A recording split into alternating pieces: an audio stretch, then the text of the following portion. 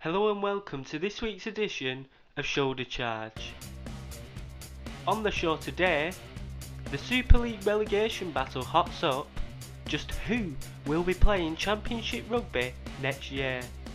Also, are Wigan finally now turning the corner? And is this the most competitive Super League ever? All that and much more on Shoulder Charge. So, let's get into the competitiveness of the league. At the bottom, we've got Leeds, Hull KR and London all on 12 points. And then also we've got Salford, Wigan and Wakefield who are just one win off a playoff place. With the way the league is, they could so easily fall back into the relegation fight. Currently, Hull FC are now third. And it were only a few weeks ago when we were talking about their huge inconsistencies and they were going from magnificent to awful game after game.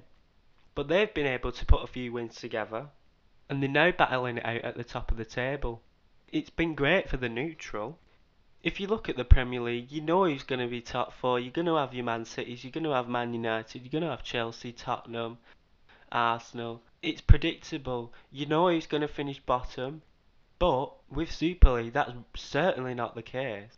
And I've seen on Twitter and various sites people asking, whether Super League is lacking in quality. This is why we got such a competitive league. But I think rather than asking whether it means there's a lack of quality or not, I think we should just own it and shout about the fact that we've got a competitive league and anybody can beat anybody. We saw it with Saints and London, Hull KR and Warrington. Whether you're bottom or you're top, you're not invincible and you can be beaten if you're not flying on all cylinders. And certainly with the loss for Saints against London, anyone can win that grand final.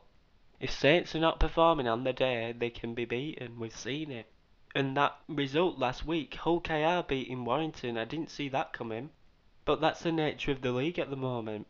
And what were Warrington playing at really? Because the rested players like Darrell Clarke and Joe Philbin, why on earth did they do that? They saw what happened last week. They saw London beating Saints, and Saints rested a few players as well.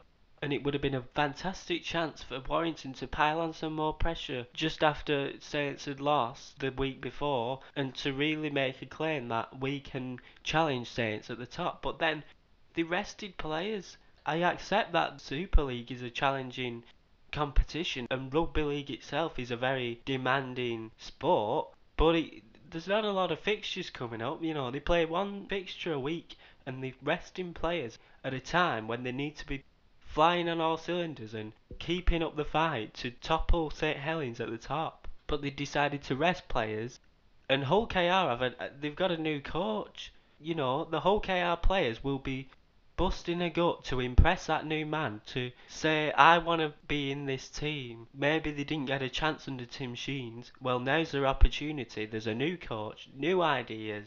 It was an accident waiting to happen for Warrington, especially when they decided to rest those players. But even if they didn't rest any players, Warrington know, they've seen week after week that any team is dangerous on the day, but they must have got complacent. But full credit to Hull KR, they took full advantage. And that brings me on to London. They continued to stun everybody. They beat Catalans and that were no fluke. And that makes tonight's clash with Hull KR and London even more exciting. So many, including me, had written London off. Some even said they wouldn't win a game all year. But now, after those two wins, they're making huge steps towards being a Super League team next year. And let's not forget, many of London's players last year were playing in the Championship. They've not got much Super League experience, but they're certainly not showing it. And this, to me, proves the strength of the Championship.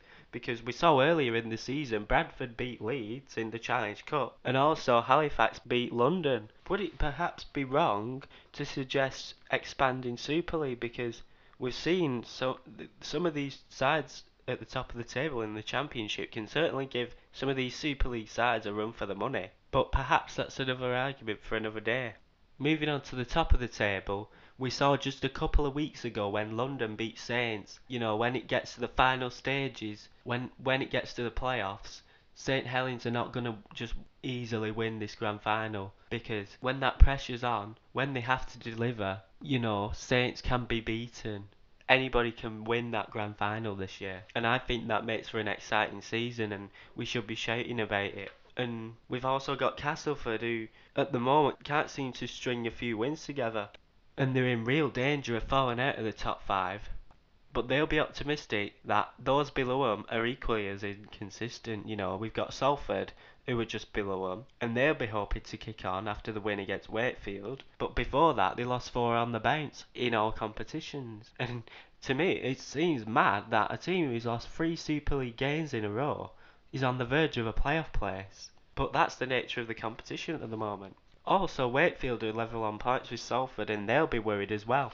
In the last 3 games, including one in the Challenge Cup, they've only scored 30 points, and I'm afraid that's not enough to be winning games. They've not picked up a winning Super League since the 3rd of May. That's over a month ago. So, this upcoming fixture, it'll be another defeat for them if they don't book their ideas up. And Warrington will be making sure they don't lose to an underdog again. And that brings me on to Wigan. They're also 1 win off the playoffs. But it certainly didn't look like it last week against Leeds. Yeah, they won, but it were a very poor game, and it came down to who made the least mistakes. For Wigan, it's now 2 wins on the bounce, but it doesn't look a side that's gone unbeaten and is ready to kick on and move up the table. The wins have hardly been convincing, and Adrian Lam is saying the table will take care of itself and he's not concerned about Wigan's league position at the moment. But I would be if I were him. In that interview, he sounded quite complacent to me. Wigan certainly can't afford to rest on their laurels, especially given everything I've said about the competitiveness of the league. And to me, his comments seem as if he is expecting to finish higher in the league. But I've not seen anything on the field to prove they're better than anybody above them. And it doesn't seem to me that Adrian Lam is acknowledging the problems that Wigan have got at the moment. Let's not forget, this is largely the same squad that won the grand final last year, minus a couple of players. And you can debate whether they've replaced them properly, but this is a side that should be challenging at the top of Super League, and they're not at the moment. And I'm looking at the other sides, such as Hull, Wakefield and Huddersfield. They're all sides who have gone through good and bad spells this year. But Wigan haven't had that. They've stuck relatively low down in the league. And at the moment, I don't think they're showing enough signs of kicking on. People have been saying for weeks, months even, that, oh, don't worry, Wigan will kick on. But so far, they haven't. We're 18 games in now, and they're still in the bottom half of the division. I don't think they've won more than 2 games in a row this year. And also this year, they've conceded on average just over 7 more points every game. And they've also not scored enough this year either. And it begs the question, is the attitude right? We've seen the club has been marred with drugs and drink driving offences over the past few months. Has that properly been dealt with at the club? Who knows? But it's certainly not helping them on the field. And if they're to make the playoffs, they've got to start winning soon. They've already lost 3 more games than they did in all of last year. Saying that, they've now got a fantastic opportunity with the next 2 games coming against Salford and Huddersfield. They're 2 sides who have suffered from poor form in recent weeks. But I don't think Adrian Lam can take things for granted and say the table will sort itself out, because the threat is real. Huddersfield and Salford will be just as eager to get back to winning ways. And if they don't get anything from the next few games, there's serious doubts over whether they can reach the playoffs. And surely then, there would also be serious doubts over Adrian Lam. So, moving on, after wins for London and Hull KR, who will be bottom come the end of the season? Hull KR, after that win against Warrington, they'll feel they've got what it takes to stay up, especially with the new coach Tony Smith. But then London have shocked everybody with back-to-back wins against sides that are flying high in Super League, St Helens and Catalans. And the match tonight will be a real indicator. I think if Hull win, London will still be the favourites to go down. But they're certainly putting the cat amongst the pigeons at the moment. And they're winning at a time when they were just about to be cut adrift. And now they're right back in it. They're level with Leeds and Hull. And looking at the next few fixtures, Leeds may fall further to the drop zone. They've got St Helens and then Catalan Dragons. And if they're to win either of those, they've got to show something that they've so far failed to do this year. London's next 2 games are winnable, and what a set of results that'd be. if they could muster up another 2 wins. One thing in London's favour is they've not been beaten comprehensively when they've lost, whereas Hull KR, they've conceded 50 plus points in certain games. You know, the one against Warrington and Hull FC. And after London, they've got the Hull Derby, who they've already lost 56-12 against, so that won't be an easy fixture. And just above the bottom place, Huddersfield, 2 points ahead of the rest. They've lost their last two, but I would expect them to recapture the form. They've been quite unlucky in recent weeks. You know, they lost to Saints. That's not an easy game. They're not expected to win that one. And before that, they cruelly lost out on Golden Point to Castleford. Before that, they put 55 past Hull FC and they beat Hull KR. And their next few fixtures are against teams in similar positions. So I reckon they'll be higher in the table come the next few rounds. The one team in real danger is Leeds, because if they don't get anything from the next 2 games, Leeds Rhinos, grand final winners just 2 years ago, and one of Super League's most successful sides, could be rock bottom. And on that note, that's all for Shoulder Charge this week. Please remember to like, share, and subscribe to the podcast.